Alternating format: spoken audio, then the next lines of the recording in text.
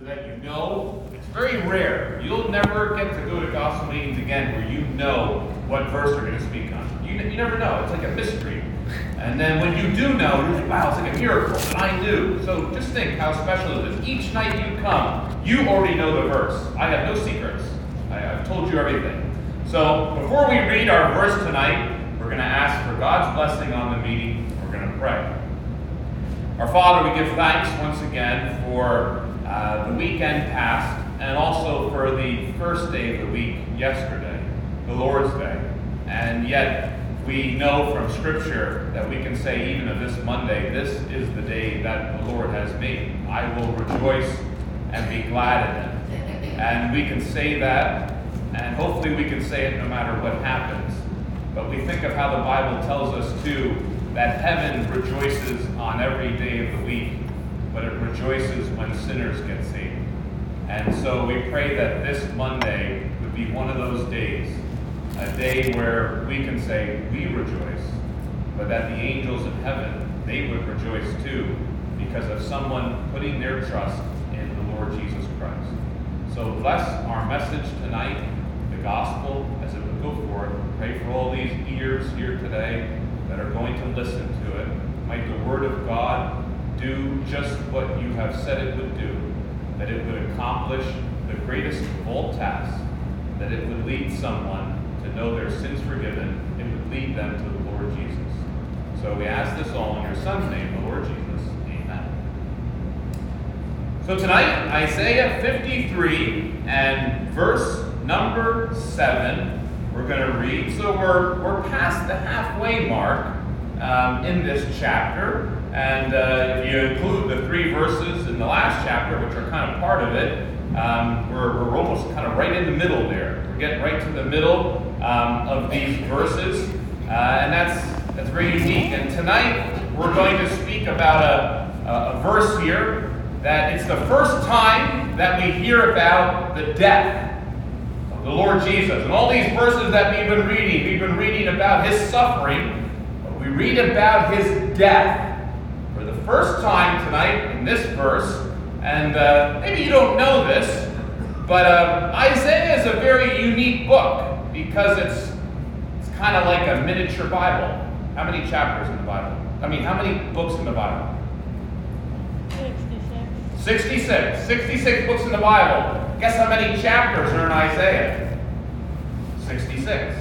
66 chapters in Isaiah. You say, when you open up your Bible in Genesis, you read about a sickness that goes across all of humanity. When Adam sins, everyone gets it. When you open up the book of Isaiah, you read about a sickness. And it says everyone is sick from the top of their head down to their toes. You know, when you go to the last book of your Bible, the book of Revelation, the Bible tells us there's going to be a new heaven and a new earth one day. And when you go to the last chapters in Isaiah, guess what you read about? New heavens and a new earth. Now, I want you to do this. I don't often give homework. You go home. How many books in the Old Testament? Am I getting here? You don't know. You don't know. This is good. There's 39 books in the Old Testament, and there's 27 in the New. I want everybody to do this. Before you go to bed tonight, you go home, and you open up Isaiah, and you're gonna be like, this is unbelievable. When you read chapter 40, when you go from 39 to 40, all of a sudden you're going to see this big difference. All of a sudden, Isaiah is going to start talking about salvation. He's going to start talking about this servant. He's going to start talking about the man that we've been reading about. You're going to go, it's just like the Bible. After those 39 books are done, we get to Matthew and Mark. We get to those books.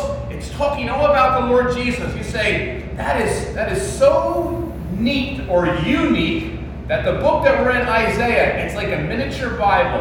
And you know, when you read about the Lord Jesus, there's this introduction to the Lord Jesus, but every one of the stories of Matthew, Mark, Luke, and John, they all want to get to one detail about the Lord Jesus' life. You know, some of them talk about his birth, and some of them talk about the Mount of Transfiguration, but it's just a couple words here or there. But each one of these books wants to get to the most important event in the Lord Jesus' life, and that is when he died.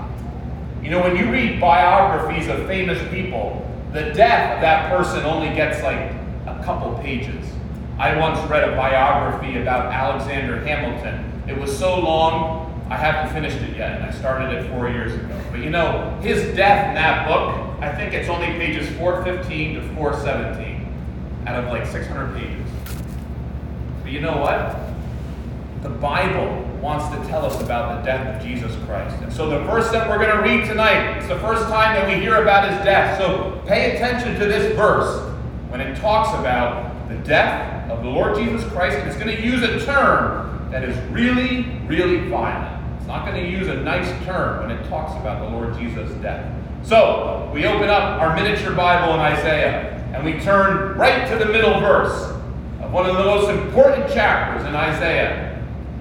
This is what we read. Isaiah 53 and verse 7 says this: He was oppressed and he was afflicted, yet he opened not his mouth. He is brought as a lamb to the slaughter. That's the word, slaughter. And as a sheep before her shears is dumb, so he opened not his mouth. We'll read it one more time. Speaking about the Lord Jesus, he was oppressed and he was afflicted, yet he opened not his mouth.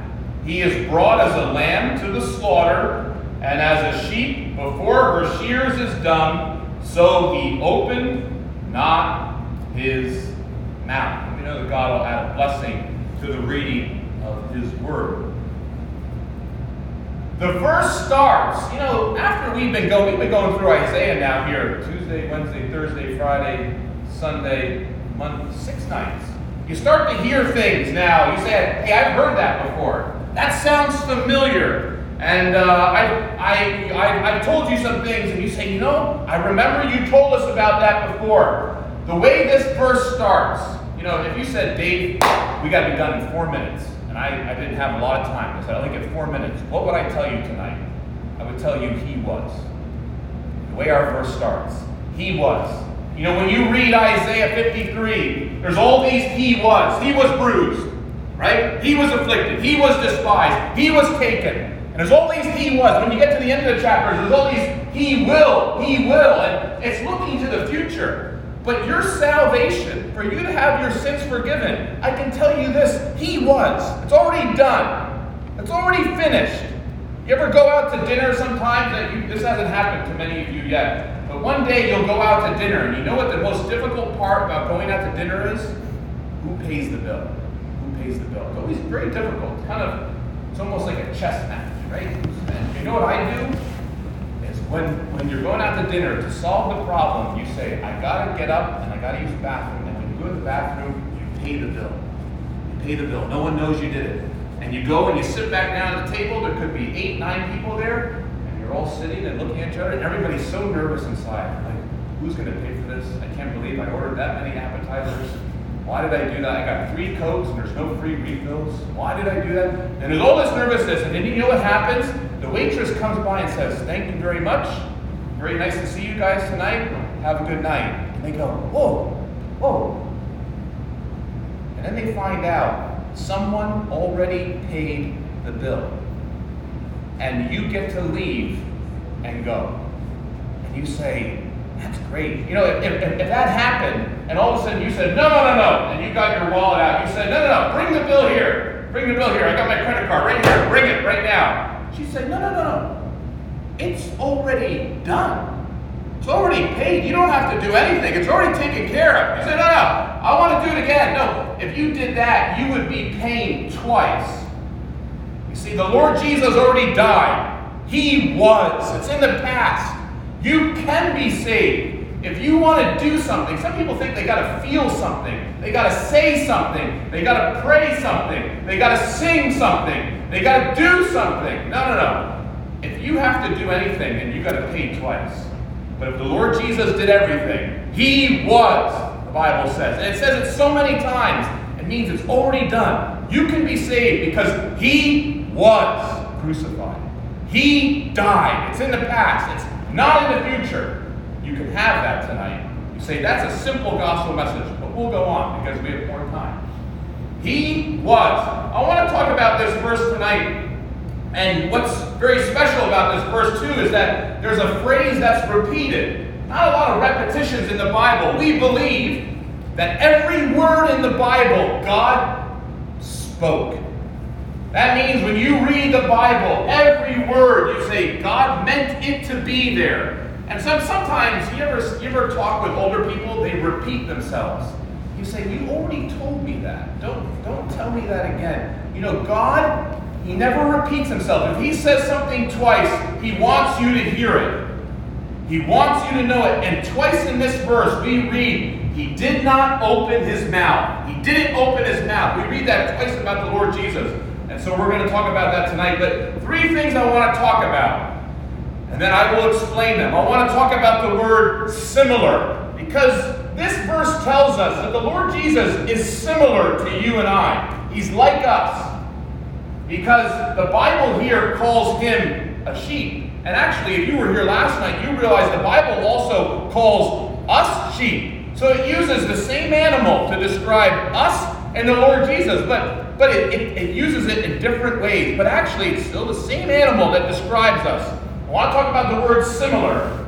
I want to talk about the word slaughter, because it says here that He was led as a lamb to the slaughter. And then I want to talk about the word silent, because it says 2 times, He did not open His mouth.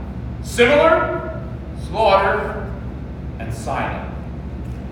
So when it says there, similar, very unique that the Lord Jesus here is described as a sheep before his shears. He's described, you say, how is the Lord Jesus similar? Because last night you talked about sheep, they go astray, they don't get home, but here it uses a sheep in a different way, and it talks about its silence. But using that picture, you know, the Lord Jesus was a real man, just like you or me. You say, if we were able to get a stethoscope and we were to measure the heartbeats of the Lord Jesus, we would realize that His heart would beat about 100,000 times in one day, just like you. If you were to get the blood pressure patch that your grandfather has at home, and you were to wrap that blood pressure bandage around his arm, and then you were to squeeze it, you would realize that the Lord Jesus had a blood pressure of somewhere around 120/80, just like some of you, not all of you. If you were to look at the Lord Jesus and say, how many chromosomes do you have? 46. How many bones do you have? 206. Just like you. So He was just like me. He was a real man. There was nothing fake about the Lord Jesus. In fact, you go home and you tell this to your parents. The Lord Jesus was the most normal man that there ever was. You and I are not normal. I don't mean that you're weird. We're not normal. The Lord Jesus was the most normal man there ever was. You say, He was just like me. He had feet like me, eyes like me. He had hands like me. You say, he could do the same things I do. He could run, He could walk, He could sleep, He could eat, He could breathe, He could talk, He could yell, He could cry, He could get mad. We read about all these things because He was a real man. You say, how was He different? How was He different from me? And I think everyone here knows the answer to that. You say, He had to be different because otherwise He couldn't be my Savior. You know, when I was 8 years old, I went out to Iowa. There's some people in the meeting here who are from Iowa, and they might know about the place that I'm talking about. And I went to a camp. It was called the Yogi Bear Summer Camp. And we all got shipped there as kids.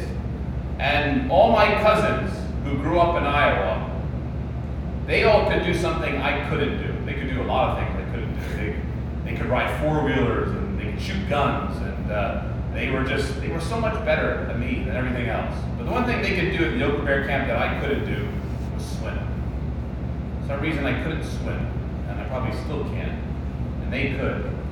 And that summer, I have a picture. When you go home, I'll show you sometime when you visit my house, and you flip to page number 4 in my photo album, I have a picture of me with my goggles on and my life vest, and standing next to me is a lifeguard. because that summer I got rescued 3 times from drowning. 3 times. You know what? That lifeguard, when I looked at that lifeguard, I said, we both had feet. We both had hands. We both breathed the same way. We both wore goggles. You say, no, Dave, there was one difference. They could swim and you can't. That's how they could save you. You know, the Lord Jesus has one difference from you and I. He doesn't have any sins. He never could sin. He could never say a sin, think a sin, do a sin. No sin in him. No sin in his mind. Nothing. And that's what makes it possible for him to take your sins and to die for them. So you say, when we think of Jesus Christ, how similar he is to all men and women, there was one giant difference, that he had no sin, nothing wrong inside of him. He never took a wrong step. He never said a wrong word, never had a wrong thought. You say, that's almost impossible for you to even imagine. And yet how wonderful, because otherwise I could never get up here and tell you you could be saved if there wasn't a sinless man. But there was, Jesus Christ. And so when we think of how he was similar, you can say he didn't have the problem I had. He didn't have sin. And I do. But that's wonderful. You say, it's bad news that I've messed up. But actually, you know when you go to amusement parks and to ride the ride, you got to be 54 inches? To go in the pool, you know, you got to prove yourself swimming. And to drive a car, you have to pass a test. We were talking about it on the way up. There's all these things in life, you know, to get into college, you got to have such a high score on the SATs. To get into a good athletic team, you got to be able to run the 100-meter dash in something less than 10 seconds. And to be able to all these things in life, and you say, how am I ever going to get that point where they're going to go, yes, you're able to do that. You know, the only thing you need to have in order to be able to be saved, the only thing you need for you to be saved, you say, what is it? Some people think, they look at salvation, they think of the Lord Jesus dying. They say, what is it someone needs to be saved? Do they need a Bible? No. So what is it that they need to be saved? Do they need to be able to sing? No. Do they need to be in a church? No. Do they need to go to a Sunday school? No. The Bible says the only thing that you need to be saved is sin. But if you have sin, if you've done wrong, if you've said things that are wrong, if you've thought things that are wrong, then you're in the right place, and this is the right man. Because he came into the world to save sinners. He died on the cross for sinners, not for good people. And so the only qualification for salvation is that you're a sinner. How similar the Lord Jesus was to us, but yet he didn't have the one thing that is bringing us to hell. He did not have that. He did not have sin. And so he was able to die for ours. The next word that I want to talk about is the word that's mentioned here, slaughter. And I said this is the first time that this word is mentioned here in the whole chapter. The first time that we hear about the death of the Lord Jesus Christ. And here it says he was led as a lamb to the slaughter. You know, I don't know, are there any sheep in Connecticut? Have you ever seen any sheep? No, you have. Yes, okay, we got one yes, one no. I don't know, maybe there are sheep. Down in New Jersey, I've only seen them once at a petting zoo. And you see, not a lot of sheep, so you don't get a lot of experience. But sheep, we talked about how unique they are, and we talked about sometimes about how they get lost. But here's something maybe you do or do not know about sheep. I once knew a man, and he told me about his visit. He actually went down to New Zealand, of all places, and he learned a lot about different things to do with sheep. And when you get them in giant groups, I think in order to see a lot of sheep around here, you have to go out to like Montana or way out into Western Canada. But sheep, what's very unique about this is that when they are going to get all that wool cut off them, which is actually can be quite a painful process, when they are going to be killed because people eat them, they don't make a noise.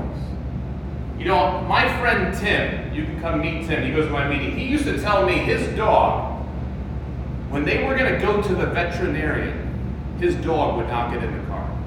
His dog knew. Somehow, I said, I didn't believe him. And he's not one to joke. And he said, you can ask any one of my siblings. He goes, the dog knew when we were going to the vet and it wouldn't get in the car. We had to drag it into the car. In fact, we have a dog at home. I don't, my parents do.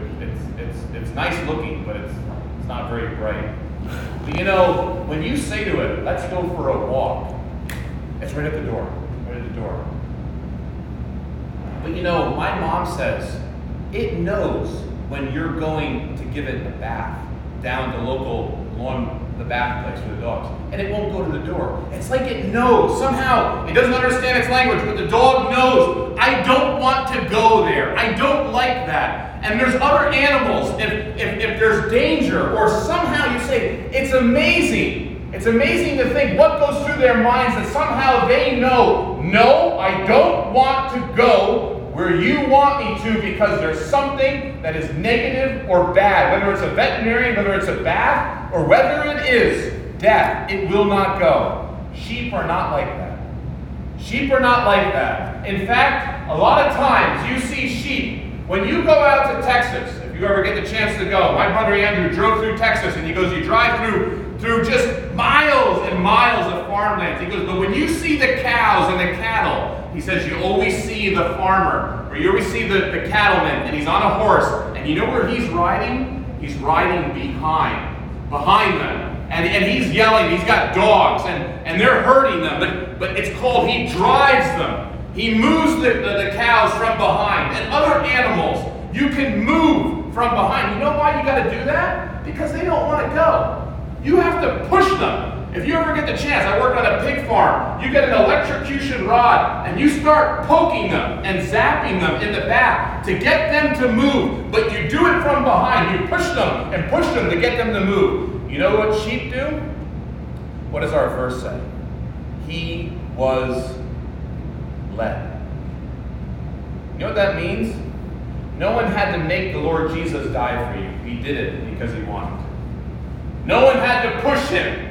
No one had to drive him. No one had to say, get going. Go die for those sinners. No, the Bible tells us, just like sheep, they follow someone to their death. In fact, my friend who went to New Zealand told me they have a name, and there's a special kind of sheep and a special kind of goat that they train, and they call it the Judas goat, or the Judas sheep. And they train this animal, and the other sheep will follow that animal right to their death. You know why they call it the Judas? Because Judas was the one that betrayed the Lord Jesus. And the animal will just go. It'll never make a noise. It'll never tense up. It will just go right to its death, and it'll follow. It'll follow a shepherd. It'll follow another animal right there. Remember that, because the Lord Jesus Christ, he was not forced to die for you. He died for you because he loved you. No one told him he had to. He did it, and we say this word, he did it voluntarily. Was not forced. He was led as a lamb to the slaughter. You know what John the Baptist said? He said these great words when he saw the Lord Jesus. He said, behold, the Lamb of God. What does the Lamb of God do? He takes away the sin of the world. If you read a story back in Genesis 22, say one of the first times that we are introduced to lambs and to sacrifices, you know what we read? We read about a father and a son, Abraham and Isaac, and they go up a mountain, and they're carrying wood with them. And here they are, they're going to start a sacrifice. And you know what the son says to Abraham? He says, I see all the things that we have. We have knives, we have wood, we have fire. He says, but where is the lamb? And Abraham says, he goes, God will provide a lamb. You know, when he said those words, that was in the year 2000. And 2,000 years later, God provided the lamb. And that lamb was his son, Jesus Christ. And the verse here says, he was led as a lamb to the slaughter, like a sheep before her shears. The shears are the people who take the wool off the sheep. It says he didn't open his mouth. He didn't say anything. He just went quietly. And so that last thing that we read about here, we talked about him, he was similar. You say so unique because he didn't have any sins. He went to a slaughter. Sometimes people tell you about salvation. Oh, salvation is free, we say. Salvation costs you nothing, we say. We say you can have it, you don't need to do anything. That's true, but really, it costs God everything. That word slaughter, we only use that about animals. I've never, ever, only in the worst situations, have I ever heard someone use the word slaughter for human beings. It's probably the worst word you could use to describe the death of someone, this word. And this is the word that describes the death of Jesus Christ. He was led as a lamb to the slaughter. He went there. What sometimes I think too? People think, oh, he went there because I would believe. He went to Calvary even if you never believed. If you were never going to believe on him, he still would have done it. He still would have done it. He would have gone to the slaughter. Even if no one ever believed. You say, oh, no, he wouldn't. The Bible says he went there for sins. He didn't go there so that he would know there would be a lot of people that would believe. He went there and he did it, and he wasn't forced to do it. He did it because he loves you. The last word here, silence. Like the word that's used twice here. He opened not his mouth. I like this word maybe the most in the chapter because it's repeated twice. But if you were to count up in your Bible, if you started reading through the Gospels and you read all the words of the Lord Jesus, all the words that he said, you would read that he said in his whole life, all the words that we have recorded, he said about 32,000 words. You know how many words you say in one day? 7,000. That means if you counted your words from today until Friday, that would be all the words that we have of the Lord Jesus. You say, that's not a whole lot. That's not a lot. That's actually a small amount. You want to know what's more amazing than that? Think how old some of you are. If you spoke 30,000 words in 1 week, and in the course of a month, 120,000, and some of you are big talkers. You say a lot of words, and you get up into the millions of words by the time you're just double-digit ages. The Lord Jesus, his whole life, from when he was born, all the way until he was almost 30 years old, we only ever have like 5 or 6 words recorded about him. So few. He was so quiet, so silent, the Bible says. In fact, on so many times in his life, there was silence. He didn't say anything. You would expect he's called the Word of God. You would say he must have been speaking all the time. But the Bible says no, there were so many times that he was silent. And I think that's good because sometimes, you ever hear your parents say, all I want is a little peace and quiet? I don't want to hear anything. Sometimes, we're in the car and there's a lot of people in my car say, hey, just no one talk for a while. Just a little quiet. And when things are quiet, you tend to hear, when someone says something, you automatically, you prick your ears. You hear something. Think about when David faced Goliath. And when Goliath would come out into that valley for 40 days, he would say, who's going to come against me? Who's going to come and fight me? And amongst all the Israelites, there was quiet. No one said anything. And then after 40 days, all of a sudden you have a small shepherd boy who comes out and says, I'll fight you. And he says something. And it's not quiet anymore. You think about the span of history. It was so quiet on this earth for 4,000 years. And you can think of Satan. You think of him and he's asking if there's anybody who could challenge him. And for 4,000 years, there was never anybody, not a man. It was just quiet on the earth. And then all of a sudden one day, there was a man who came from Nazareth.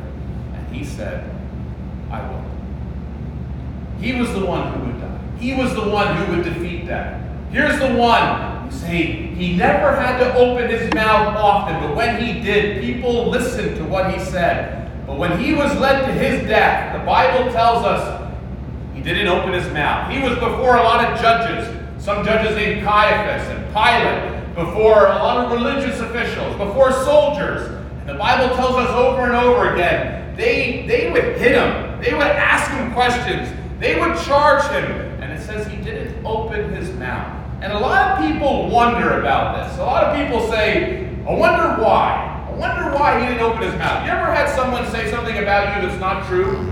You ever have been accused of something? I remember going to the principal's office in the 8th grade, and they were going to suspend me for doing something that I hadn't done.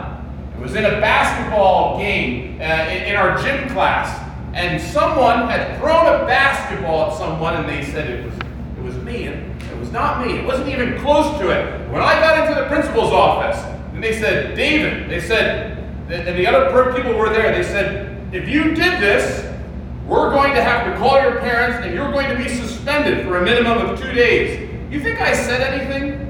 You said, oh, you better. You better have spoken up and said, you got the wrong person. It was not me. I didn't do it. You know, I've had to go to court, and I went to court once, and when I got to court, they had the wrong license plate, and instead, the mistaken license plate was mine. And they said that I had done the speeding thing. I had gone through a toll booth and hadn't paid. And when I got there, you think, when they said, you owe the court $400, you think I just said, yeah, okay, whatever. No, I said, hey, look at my license plate. It doesn't match. It's not me. You got the wrong guy. I spoke up for myself because it wasn't me. When the Lord Jesus Christ, when he was going to Calvary, and they said all the things about him, and they were all false. They were all wrong. They were all lies. How come he never said anything? How come he never said, hey, you got the wrong person? It's not me.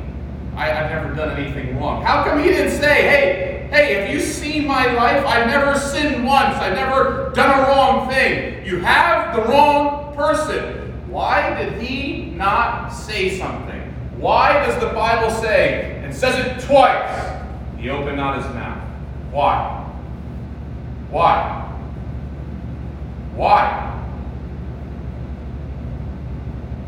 There's some people in the meeting here tonight and they know why. And there's other people who don't.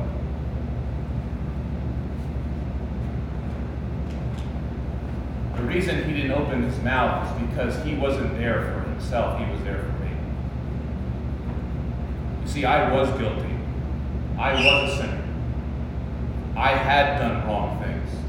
You know, the Bible says in Romans 3:19, it says this, that we are all guilty because we've all broken God's laws. And it says, knowing that we're guilty, it says that every mouth might be closed, every mouth might be shut, and that all the world would become guilty before God.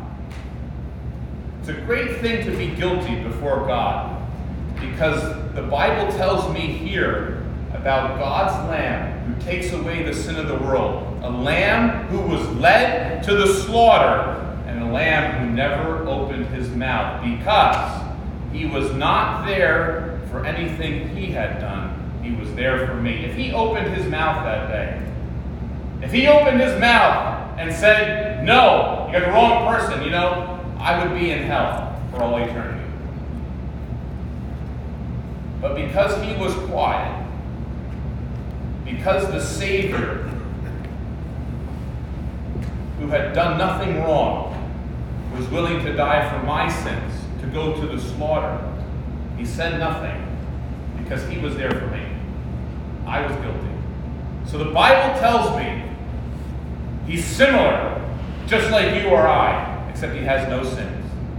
Bible said it wasn't just his life. He couldn't save you because of his words. He had to save you because he was willing to die, to be slaughtered. And the Bible says he did it silently. He never opened his mouth. Why? Because he was there instead of you. If you were there that day, you couldn't have opened your mouth. If you ever stand before a judge one day and and someone asks you about all the wrongs you've done and all the wrong things you've taught and all the wrong things you've said, you know the Bible said one day there's going to be this throne in heaven called the Great White Throne. It says people will stand before God that day, and when He opens up the books of all the sins that you have done, it says then that people will be quiet. Because you'll have no defense. You'll have nothing to say. You have no excuse. Thank God you never have to go there, because Jesus Christ already took all your punishment, took all your judgment, and He died for your sins. He died instead of you so that you could be saved. You say, I don't know, can I believe that? You can believe it. You know what's great? It says it twice. It says it twice that He opened not His mouth. In case you didn't believe it the first time, it says it the second time. And in case you don't believe that Christ died, It doesn't say it once. It says it so many times that He died for your sins. It says it so many times that He took your place. But you know what? Even if it only said it once, the fact that God says it is enough for you to believe it. You could believe this. And you say, does a verse save you? No, a verse doesn't save you. Does a song save you? No, a song doesn't save you. Does a prayer save you? No. You know who saves you? The man who died for you, Jesus Christ. He saves. Because He's the Lamb who went through the slaughter. He's the Lamb who takes away your sins. He's the one that God has given in order that God could have you. And He did it because He loved you. You could have that tonight. Or you could still go home lost. But you have a great opportunity tonight. Instead of losing your soul, you could lose your sin. Because Christ, Jesus, came into the world to save sinners. Christ died for our sins. God commended His love toward us that while we were still sinners, Christ died for us. You could believe that because God has said it, and you could be saved. We'll close in a word of prayer. Our Father, we give thanks once again for Your Son. We're thankful for all that He has done. And maybe, especially tonight as we read these words, we are thankful for all that He said, and we're just as thankful for the times that He said nothing. We think of this man, how unique that we can be thankful for both what He has said and what He didn't say. And so we give thanks, and on the cross He can say, it is finished. But when they led Him to the cross, and they made all those accusations against Him, He opened not His mouth. And so we pray tonight that there would be someone here who would open their mouth, that they would confess that Jesus Christ is Lord, believe in their heart that God raised Him from the dead, and they would be saved. And this we ask in Your Son's name, the Lord Jesus. Amen. We're going to sing. We'll sing one in closing here, one hymn. Hymn number 17. Christ is the Savior of sinners. Christ is the Savior for me. Long was I chained in sin's darkness. Now, by His grace, I am free. We'll sing verses 1 and 2. And we'll sing 1 and 2 and 3 of hymn number 17. And then our meeting will be over. Christ is the Savior of sinners.